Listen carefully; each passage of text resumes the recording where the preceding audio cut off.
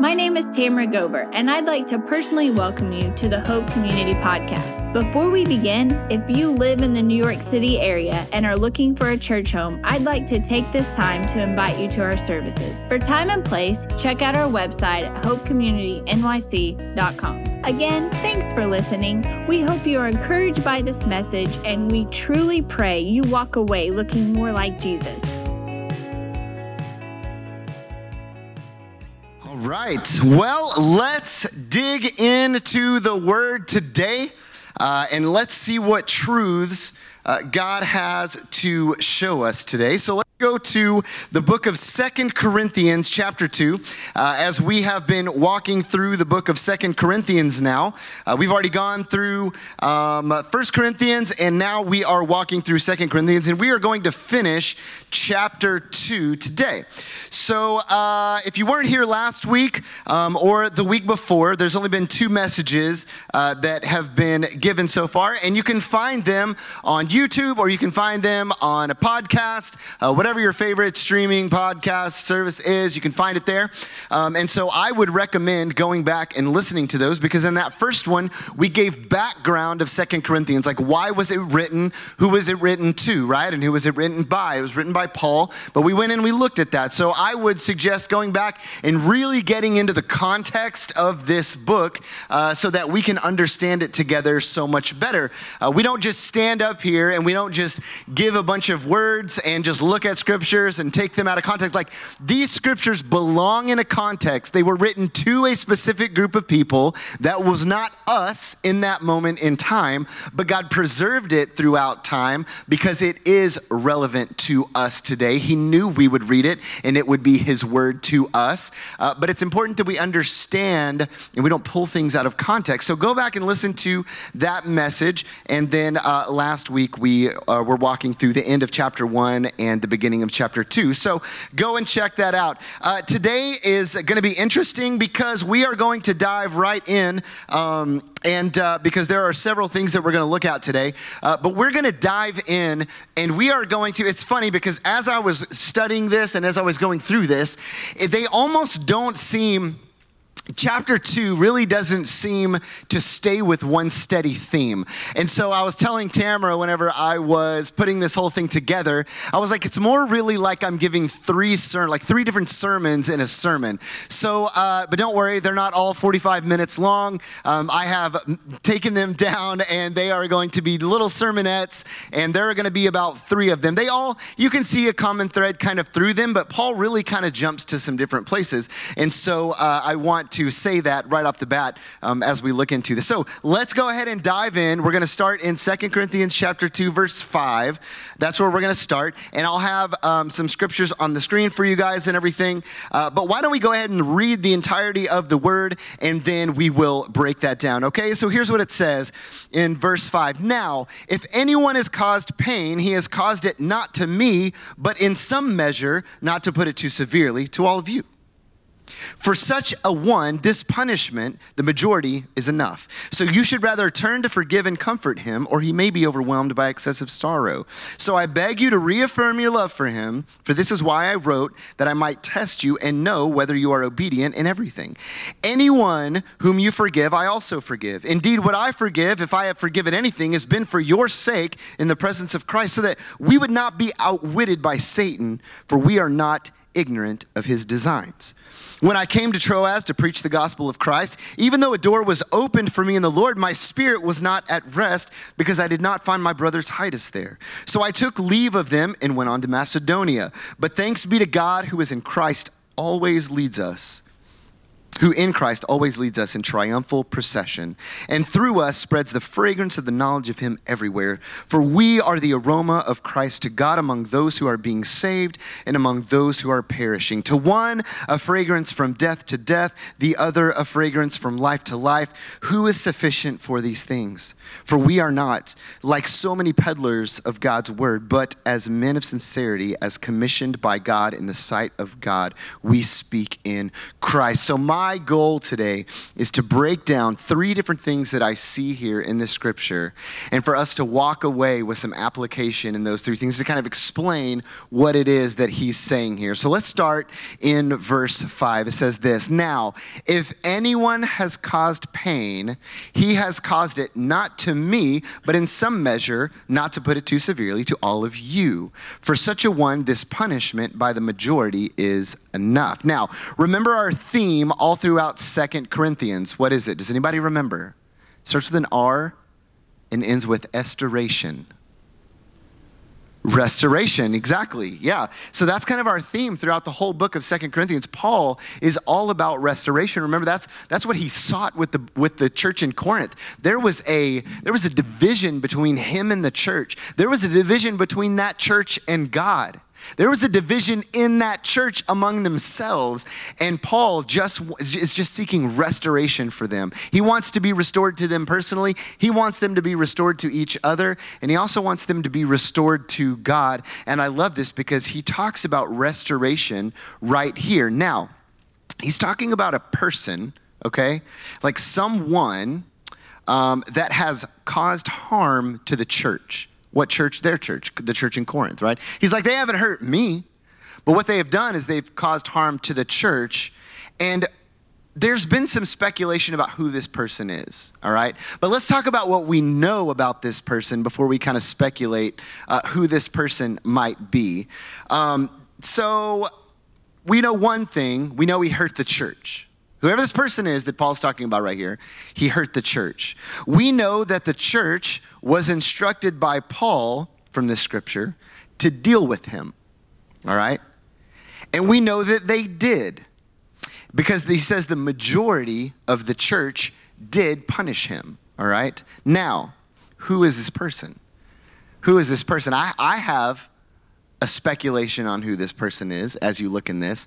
And I want to take us all the way back to 1 Corinthians chapter 5. Whenever we were in 1 Corinthians chapter 5, this was, I'm pretty confident, Aaron and Jordan's first Sunday with us. But it was 1 Corinthians chapter 5, and we talked about a very difficult topic. We talked about and that's why I remember it was you guys' first Sunday, because it's like, why would you talk about this with someone brand new? But it was the subject of the topic of church discipline. All right? And if you guys remember, there was a person in 1 Corinthians chapter 5 that was hurting the church. And Paul told them, he is hurting you. In fact, what he is doing, the sin that he is committing is so heinous that even the pagans look upon this person and go, what are you doing? We would never even do that, right? He was in this incestuous relationship with his father's wife. And he was saying, you are celebrating what's going on here, right? And he says, what you need to do is you need to take this person and you need to purge them from you. Because what they are is they are like a little leaven that has been put in the bread. And what does leaven do in bread? It permeates the entire batch of dough. That's what leaven does. And so he tells them, you need to actually clean the leaven out. In other words, you need to purge that person out from among you, is what he told them to do to that person. We spent an entire message talking about church discipline, so we're not going to talk about it here. But go back and listen to that message if you'd like to. But what he's telling them is he's talking about someone who Paul instructed to deal with, and we know that they did. So is it this person? Is it the same person? Like now has what Paul told them to do whenever he said actually hand them over to Satan is what he told them to do? Kick them out of the church, like remove them from the fellowship, hand them over to Satan because they are unrepentant. They do not want to turn from it in hopes that they will come back to Christ. And here we have a person who Paul is talking about, and he says, he's not caused this pain to me, but he's caused it to you. And this punishment by the majority has been enough, is what he tells them. All right, this punishment has been enough. In other words, it worked. In other words, it served its purpose. What you guys did in the punishment served its purpose. And the whole purpose of that punishment was to restore that person to God and back into the church. That's what that whole thing was about. Church discipline was never meant to be vindictive. It's not something that we're just like, you know what? You messed up. It was pretty big. That's pretty embarrassing. So you're out of the club. I'm sorry. Like, we'll see you later. Like, that's not what church discipline was meant to be, right? It was always meant to be twofold, all right? For the good of the church. That's why we remove someone, for the good of the church and for the good of the brother or sister in Christ. That's why it happens. The good of the church, because it removes the leaven, that permeating sin from among them so that it doesn't infect anyone else, and for the good of the brother or sister in Christ. So the idea that the person would be removed from fellowship with believers and into the fire of the world was in hopes that they would see the error of their ways, and they would repent of their sin and seek to be restored to the fellowship and to God. And that's the best thing, by the way, that could happen for someone who is living in open rebellion to God. The best thing is not to surround them and be like, oh, you'll come back. Like that actually is condoning what they're doing. And so he's saying you must for your good and for their good, because coddling them is not going to help. You've got to do this. And we see that it worked, and I love that. And so I want us to understand that that's incredibly, incredibly loved. Now, was it the same person? Possibly. Possibly not, but possibly it was. I see a lot of evidence there that it very well could have been that person, but the point, no matter what, is the same. The overall goal and the overall purpose, he says, worked. And look at what he instructs them to do next, though. I love this. This is so interesting. In verse 7, he says, so, all right, you've punished them as a majority, so you should rather turn to forgive and comfort him, or he may be overwhelmed by excessive sorrow. So I beg you, he says, to reaffirm your love for him. Reaffirm your love for him. So just like there are two purposes for removing someone, there are also two purposes that we see here for restoring someone to fellowship. Here, the first purpose is so that the repentant and broken person won't be overwhelmed by excessive sorrow. He doesn't want them to be overwhelmed by excessive sorrow. There are two extremes whenever it comes to sin in our lives, okay? One is being so carefree about it that you are in open rebellion, and the other is being so hard on yourself about sin that you are overwhelmed by excessive sorrow, by this crushing sorrow, by this debilitating sorrow that you can't even move. One, if you think about it, is treating your salvation with contempt. When you're living in open rebellion, you're treating your salvation with contempt. And the other is treating salvation like it's not sufficient. God's salvation is sufficient to forgive. And he removes it as far as the east is from the west. And there's a moment where, yeah, you do need to feel sorry for your sin, but then you also need to lean on Jesus and thank God for his grace and mercy and move on. And move on, because some people can be so debilitated by the excessive sorrow that they are in. And he's like, listen, you guys need to make sure that you restore for that reason. Listen, Christ didn't die for us to go on sinning. And we all say, yeah, right. Yeah, Christ didn't die for us to go on sinning, but he also didn't die for us to wallow in self-pity, guilt, shame, and excessive sorrow. Because both of those things render you ineffective for the kingdom. And both are tactics of the enemy, because you're more focused on yourself than you are on other people. You're not being effective for the kingdom. You're not reaching people. You're too busy being obsessed with yourself and being self-centered about those things. Now, the enemy brings perpetual guilt and shame, and the Savior brings forgiveness and freedom. That's something we need to always remember. That if you're feeling extremely guilty and you're feeling extremely shameful, yes, the conviction of the Holy Spirit will do that. But if it continues and it's debilitating, then that is not from the Lord. That is from the enemy. And if it's something that is from the Lord, then you are going to thank him for his grace and his mercy, and you're going to get up and you're going to go and you are going to live for him and live for the kingdom. We're going to talk about more tactics of the devil in about 60 seconds, so hang on.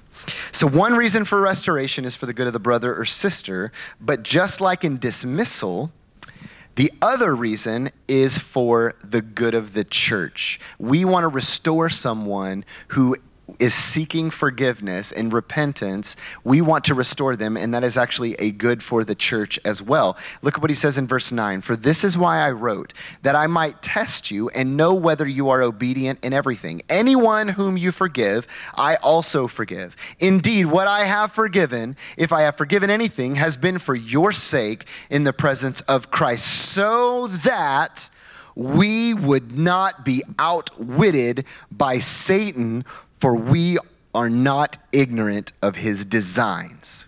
All right? We can be outwitted by Satan by not restoring someone and forgiving someone. That word designs can also be translated schemes, and it means to take advantage of one's ignorance or thinking. The devil is scheming all the time, and he's wanting to take advantage of your ignorance. And he wants to take advantage of your thinking if he can. And Satan has schemes for you and I personally, and he also has schemes for the church. And it's all to render us ineffective for the gospel however he can. It's always been his plan. It will always be his plan. He's going down, and he wants to take as many people as he can with him. So we just looked at one way he can do it personally, which was through a believer who is overwhelmed by excessive sorrow. And in the church, one of his tactics is to harbor a culture of resentment and animosity in a church. He wants to harbor a culture in a church of resentment and animosity. Have you ever seen that characterization in a church? A church that just seems to have a character of resentment and just animosity, and it's just about them. You don't see forgiveness really. You just see like grudges, and it's just a very unhealthy thing, right? And you never associate that character with a healthy, vibrant church that is winning people to Christ. It's usually a church that is dying, that nobody really wants to go to at all. And all you see is a church that is divided whenever that's the culture of the church, because everyone is too busy being hurt rather than bringing healing. Everyone is so busy thinking about themselves. They're so busy thinking about the hurt that's been caused to them, and they're not thinking about the healing that they're to bring to other people. So unwillingness to dismiss someone who is living in an open rebellion is just as catastrophic to the church who is unwilling to forgive them. And we need to remember that, all right? We always need to be seeking restoration. The same thing that Paul was seeking, we need to be seeking restoration for people in our church. And let me make this personal as well. Unwillingness to forgive someone in your personal life is catastrophic for you personally. It hurts the church, absolutely. But an unwillingness to forgive someone personally is catastrophic in your life as well. Is there someone in your life who hurt you that you need to forgive? If your brain sees it better to hold a grudge, right? They deserve it. That's not necessarily the case. And the scripture actually it actually warns us that what's actually happening is you are being outwitted by Satan's design. If that's what you think, if you think it's better to hold that grudge, you think it's better to not forgive them, then what the scripture is saying is you are being outwitted by the devil's schemes, by his designs. We need to make sure that we're on guard for that. And can I tell you something about grudges? I'm going to tell you first something practical and then something spiritual about grudges. Being wronged hurts. Can we all agree with that? Like nobody goes around being like, I love getting wronged, right? Nobody does that. Being wronged hurts, absolutely. But listen, continuing to remember it, AKA holding a grudge, multiplies the hurt. That's practical, all right? That's not in the Bible. That's just straight practical, all right? Psychology. But here's something spiritual that I want us to understand as well. Grudges are for those who insist that they are owed something. Forgiveness is for those who remember Christ paid their debt that he did not owe. Let's always remember that. If anybody could hold a grudge, It should be Jesus. It should be God, but he's not. Because how many times in our lives have we wronged him? He went to the cross because of us. Did he hold a grudge? No. He willingly went so that we could be forgiven. And we are to forgive as Christ has forgiven us. All right. Now, Paul switches gears back to his thought process from verse 1 through 5, which we looked at last week, and how he was so anguished. You guys remember this? He was like, I wrote this letter in anguish and with a troubled heart and with tears, right? And he was talking about that severe letter that he had written right before 2 Corinthians. Well, he sent that severe letter with Titus to Corinth. So he wrote it. He was in Ephesus, and he wrote that severe letter, and he said, Titus, I want you to take it. I've cried over this. I have agonized over this. I want you to take this to Corinth. This is the last ditch effort, basically, to restore them back to the Lord, and I want you to take it. We don't know what it says because it's a lost letter, but it brought tears to his eyes to do it, all right? And he sent that with Titus, and he said, I want you to go to Corinth. Now, Paul was so anxiety-ridden over how they would accept the letter and so worried if they would be restored to the Lord that he left Ephesus in search of Titus. So he's like, I know Titus is going to be somewhere around Troas, like that's where he's supposed to be. So he's sitting in Ephesus and he's like, there's a lot of persecution going on here, and let's go. Right? Because he just has so much anxiety about it. So he leaves Ephesus and he goes to Troas in search of Titus, all right? Now I want us to look at verse 12 because he lands in Troas, and listen to what he says. He says, when I came to Troas to preach the gospel of Christ, even though a door was opened for me in the Lord, my spirit was not at rest because I did not find my brother Titus there. So I took leave of them and went on to Macedonia. Now, I look at this scripture, and there's something very interesting to me. Like, I always look at Paul, and I'm sometimes guilty of putting characteristics of Jesus, like sinlessness, into Paul, because he's such a man of God. Like, I look at Paul and go, man, that's a guy to emulate. But we got to remember something. Paul is just like you and I. Paul is a human being, and he is sinful. And I love when he reminds us of that, and he confesses that, and he's like, man, the things I want to do, I don't do, and the things that I don't want to do, I just continue to do. And we're like, oh, good, okay, you are a normal person. Like, you are like me, okay? Not saying we need to feel better about our sin and like how we don't serve the Lord well enough, but sometimes it's just nice to look at him and go, okay, all right, you messed up too, right? Guys, right here, I can't read this in any other way because I used to want to read this like Paul didn't mess up. But are you guys catching this? Like, Paul messed up. Paul messed up here. When I came to Troas to preach the gospel of Christ, even though a door was opened for me in the Lord, I had so much anxiety. My spirit was not at rest because I didn't find my brother. So what did he do? He said he left them. The door was opened to share the gospel. And Paul was so anxiety-ridden that he left the door that God had opened for the gospel. He just left them. And we always console ourselves. If you think about this, I was thinking through this. Because we always console ourselves when something doesn't go the way we want, right? Or like there's something that we wanted to happen and that door seemingly closes. We have a saying to make us feel better, right? And that saying is, well, when the Lord closes a door, he opens a Chick-fil-A. That's right. I'm kidding, it's a window, but he does open Chick-fil-A's, okay? But we have that, and we say that because we love to console ourselves with that. But here's what we never talk about. How often do we talk about the way that God opens doors and we slam them shut? We don't talk about that very often. There are sometimes he opens them up and we go, nope, I'm good, thanks, right? Sometimes we do that. That's exactly what Paul did here.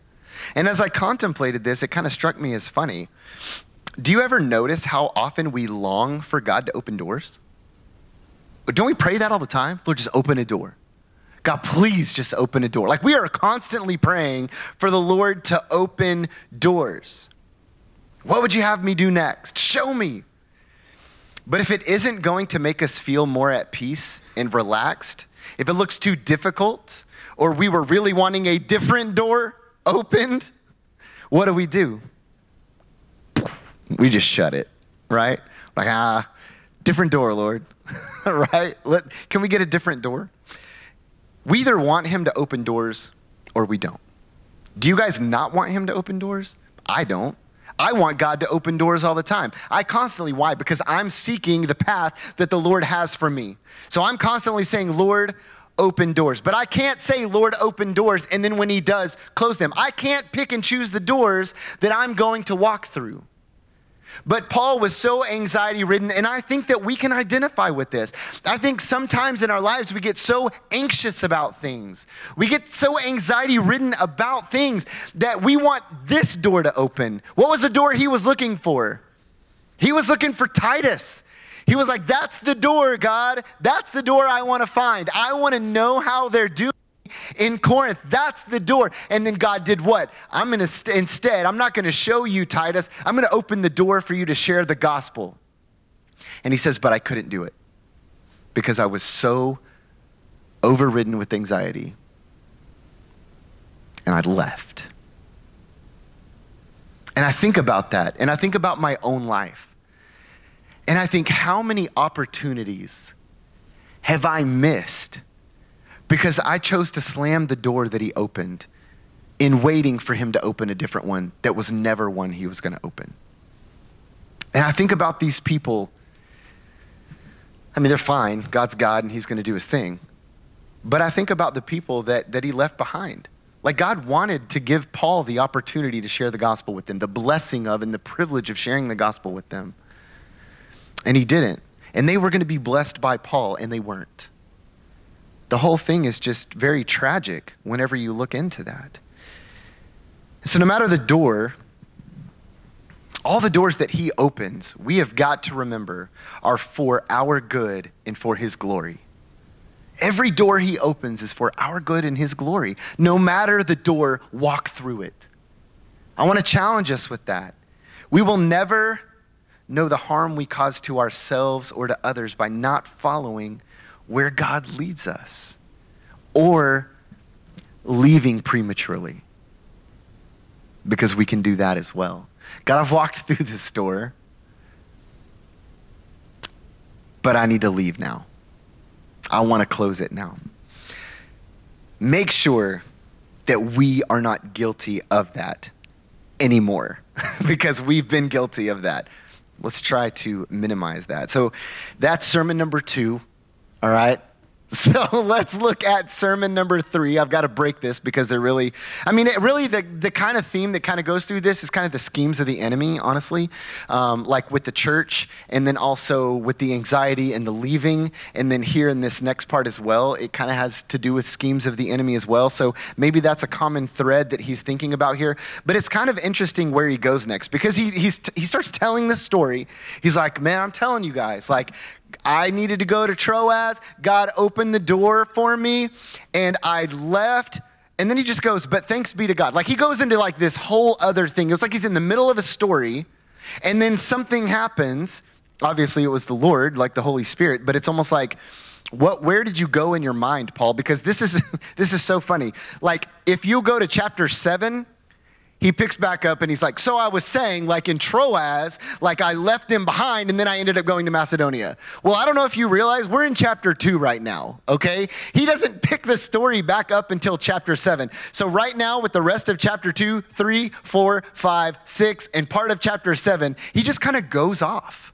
And he kind of goes into kind of this praise to God for like different reasons, for like various reasons. And so what you and I are going to do, we're just going to follow him. Like, we're just going to see where he goes. We're going to look at what he says. And then we'll pick back up in a few weeks whenever we get back into 7 about what happens in Macedonia. And let me just say, feel free to read ahead. All right. Like, it's okay to read your Bible. Like, if you're like, what happened? Like, go ahead, read it. All right.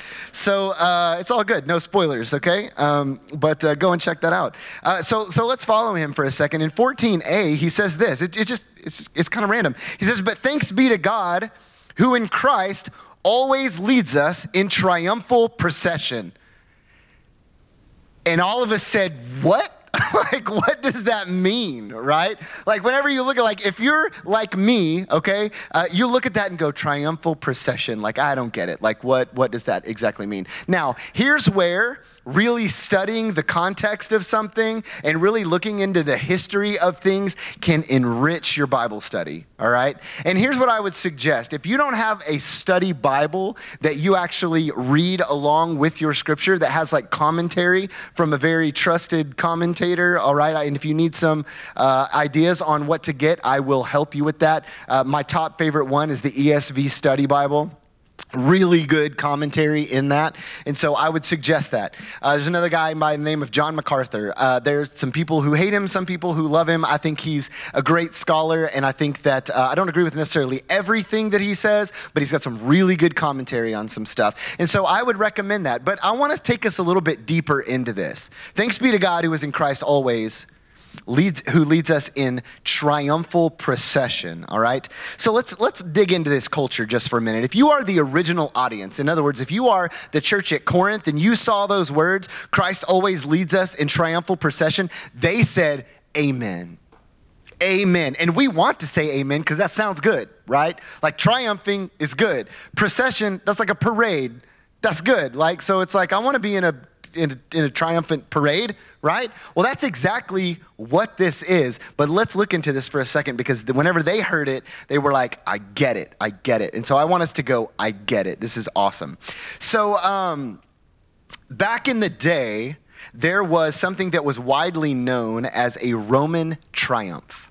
All right, a Roman triumph. This was a parade, a spectacle, okay, that Rome would throw a general who has soundly defeated their enemies, all right, and conquered greatly an enemy in battle. In fact, it was someone who conquered them so well that they were able to come back, and the army of Rome was able to come back, and they just obliterated the enemy.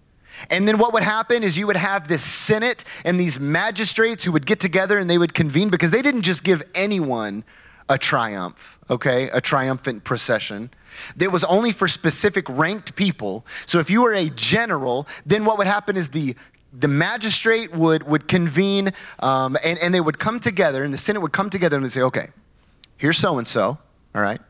And Caesar, he's one of them that received one of these triumphant things and processions. And so they're like, okay, what happened? This happened. They obliterated. They came home. Yes, this general deserves a triumph. And so what it was meant to do is it was meant to bring glory and unity to Rome as a whole. In other words, they wanted it to be a big celebration about how awesome they were. And they were like, and then let's lift up this general. And this general would actually from then on get like a very special name that he would have to get called from then on out, right? Like this was a great honor that would happen to this person.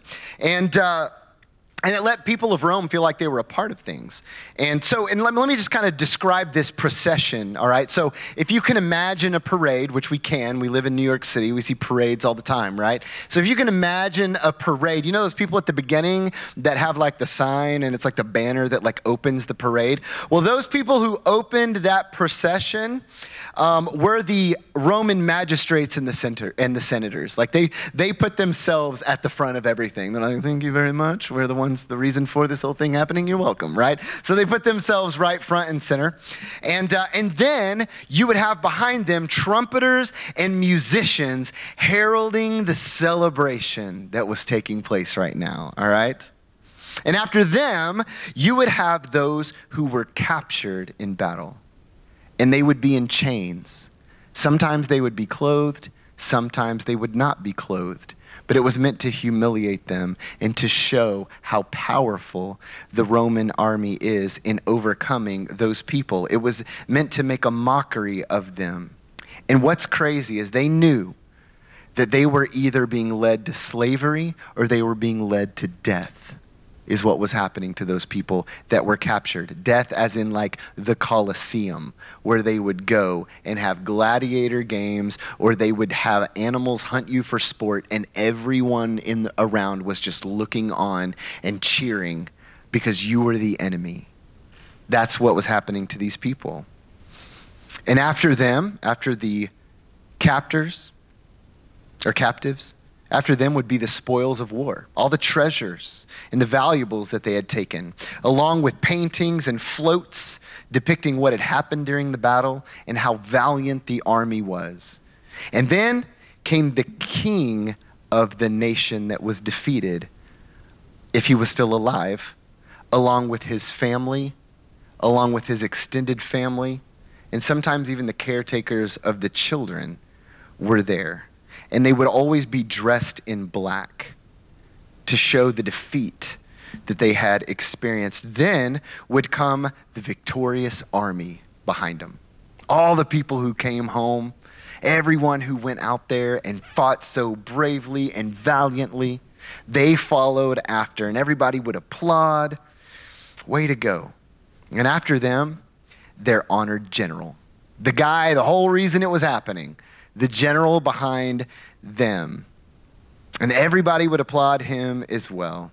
And he was usually pulled in a chariot, a really great chariot, by 4 amazing horses. His face would be painted red in honor of the Roman god Jupiter, who was known as the king of gods back then.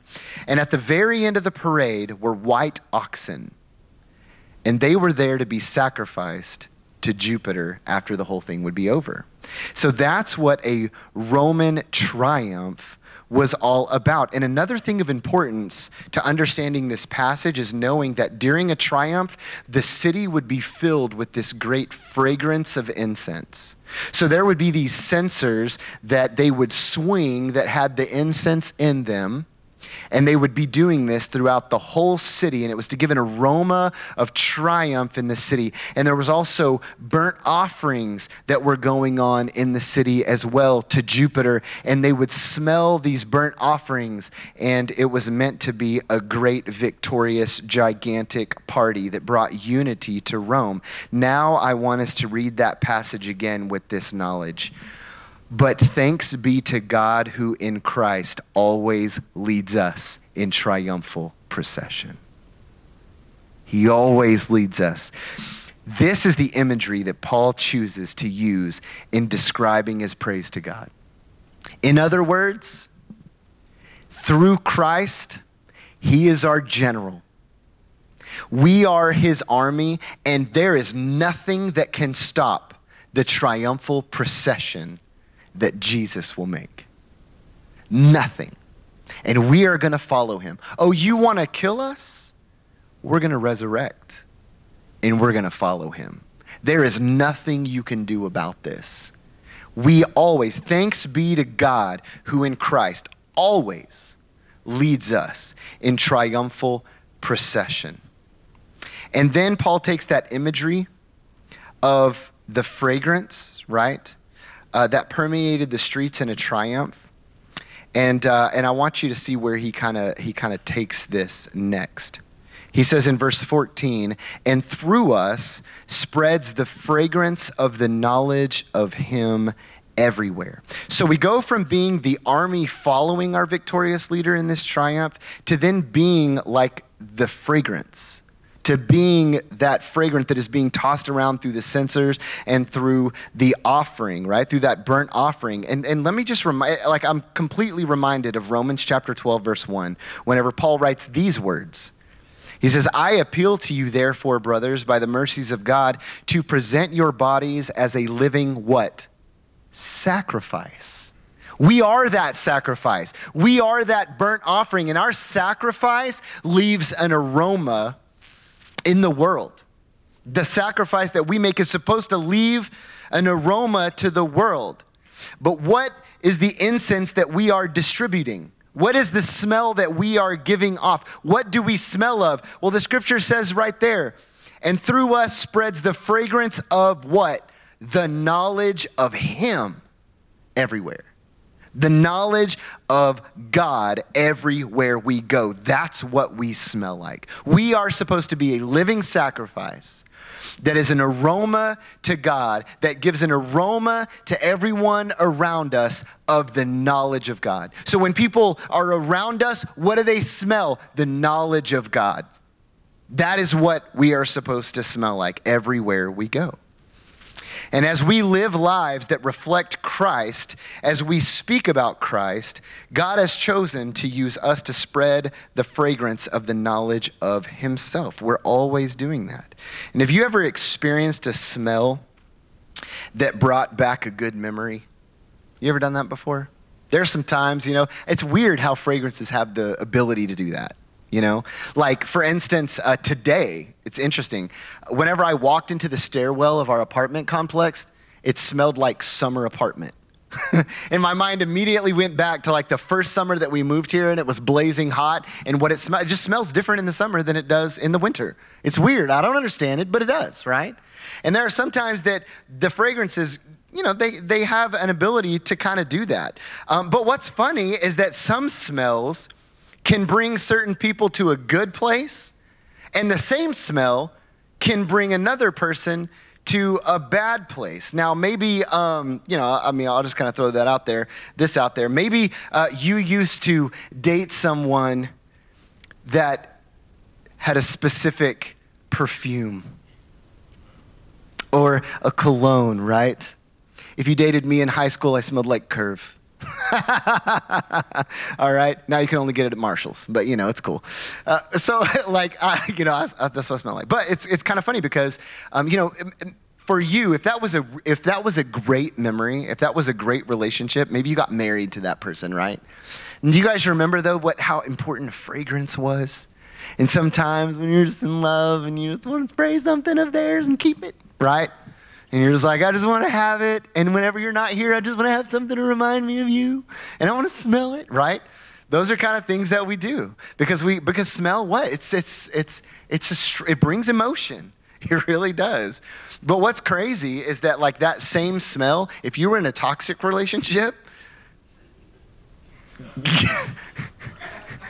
you're like, nah, like I don't like it. Like that's not the smell for me, right? And it's weird. It's weird that it has to do that. Like you go into straight PTSD, like on just the smell, and to somebody else, it's like, I love it, right? But in a triumph, the smells of the incense for Rome, think about this for a second. For Rome, the smells of those incense, what did it do? It brought to them great memories. And they were like, wow, this is good. This reminds me of victory. This reminds me of when we used to go with my families and we would all watch the parade and we would all hang out and we would all eat together. And it was just so fun because our whole city would just be in this big, huge party, and they would smell those incense. They would smell that fragrance and they'd say, this is so good.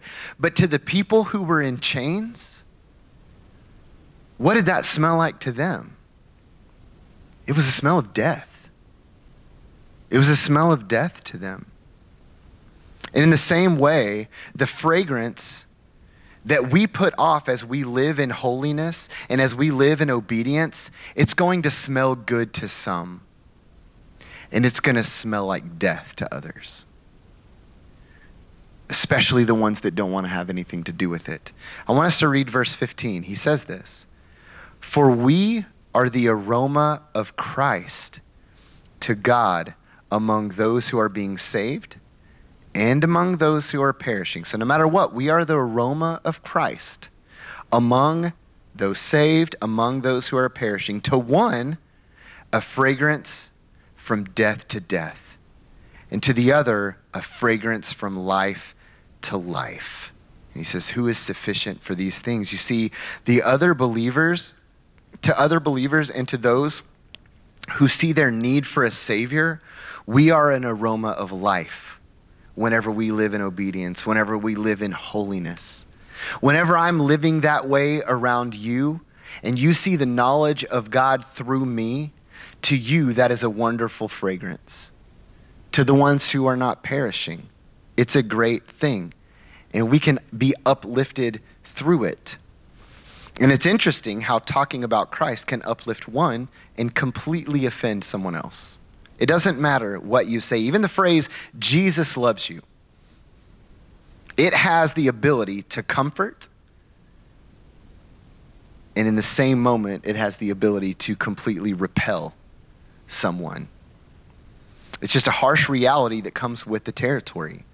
But I heard something the other day that I really liked. And I thought it fit perfectly here. And here's the quote. If people don't like you because of Jesus, that's biblical. But if people don't like Jesus because of you, that's sinful.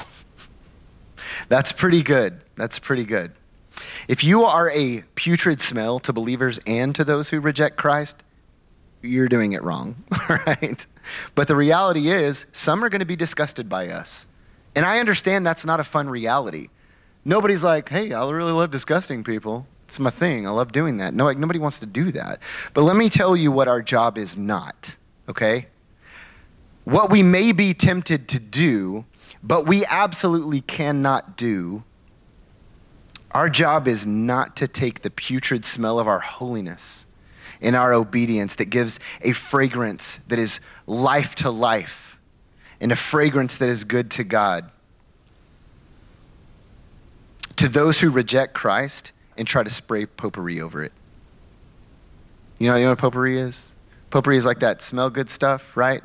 I don't want to go into gross detail, but it's what you hope somebody does after the restroom, right? You hope they spray that stuff, right? That's what it's going to smell like to certain people. Your holiness, your obedience is going to smell disgusting. And you're going to look at that and you're going to go, oh, I'm so sorry. Please let me clean that up just a little bit, right? Sometimes we want to do that. We want to make it smell better. But let me tell you this. The Bible, I'm sorry, but it doesn't need your help.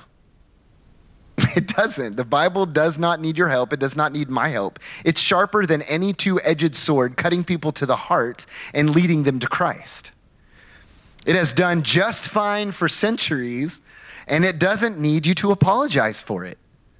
It doesn't need you to make excuses for it, and it doesn't need you to make it more palatable. Let's be honest. The thought that we will smell like death to some doesn't give us the happy feels. It just doesn't. And what we will be tempted to do, and unfortunately what so many people do, is try to water it down. They try to water it down so that people will like them, so that people won't hate their smell, so that people will like them and they'll like God. But can I just remind us, God doesn't need your help. He is going to be offensive to some, and he's going to be life to others. Maybe we've been an example of both. We felt the example of both in our own lives. I don't know. But I want to listen to how Paul closes this out in 17. He says, "For we are not like so many peddlers of God's word, but as men of sincerity, as commissioned by God in the sight of God, we speak in Christ." When he's talking about peddlers, he's actually talking about those people who took wine and watered it down and then went out into the streets and were yelling in the marketplace saying, "Get your wine."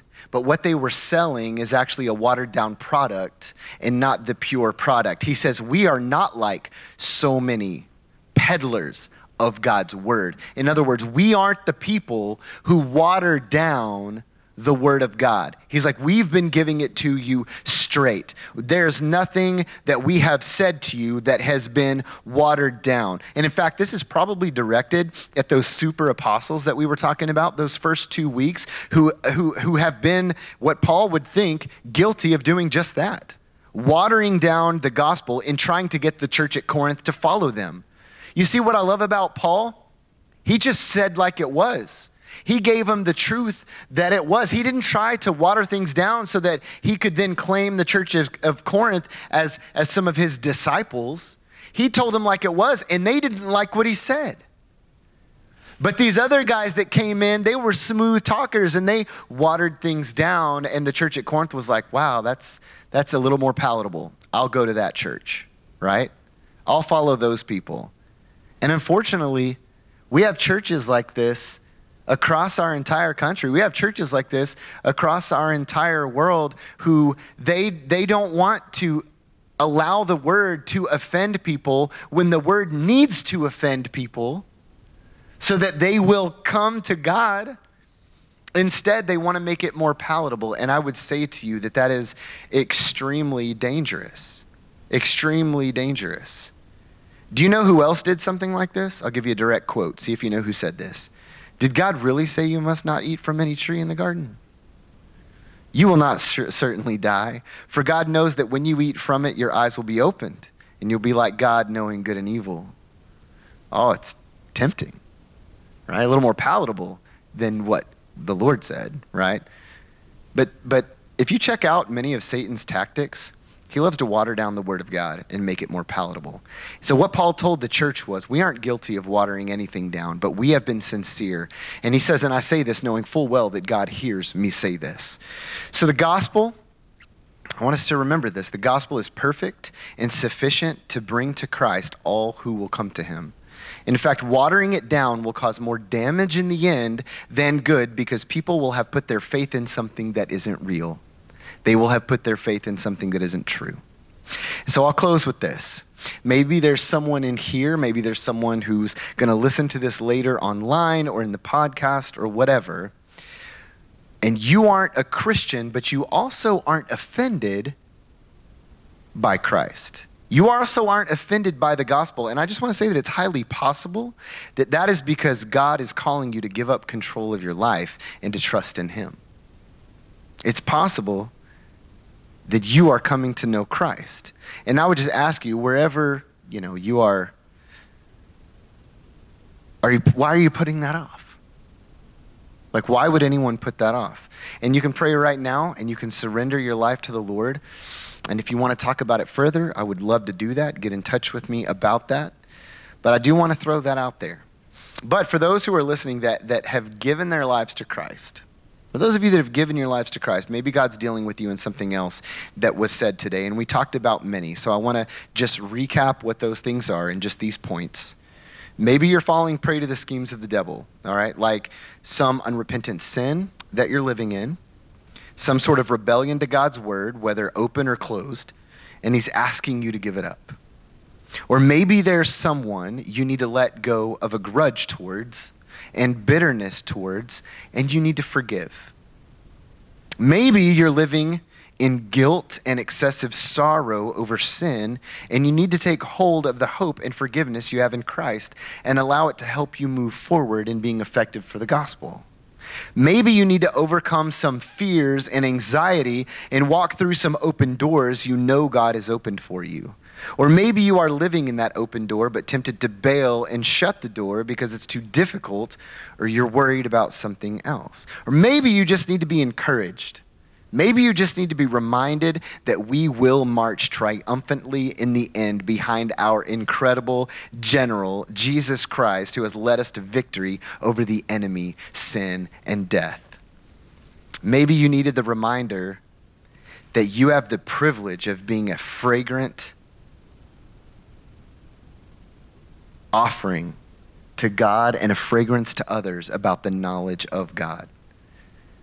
Or maybe you've been guilty of trying to water down how you live for the gospel. Maybe you've been trying to water down kind of how you live in public. Or maybe you're watering down the things that you say about God because you want to smell better to others. I would challenge us in that. So whatever God is showing you today, I want us to take a moment of silence so that we can respond right now to God as he has spoken to you. Thank you for listening. For more information about our church, please visit our website at hopecommunitynyc.com.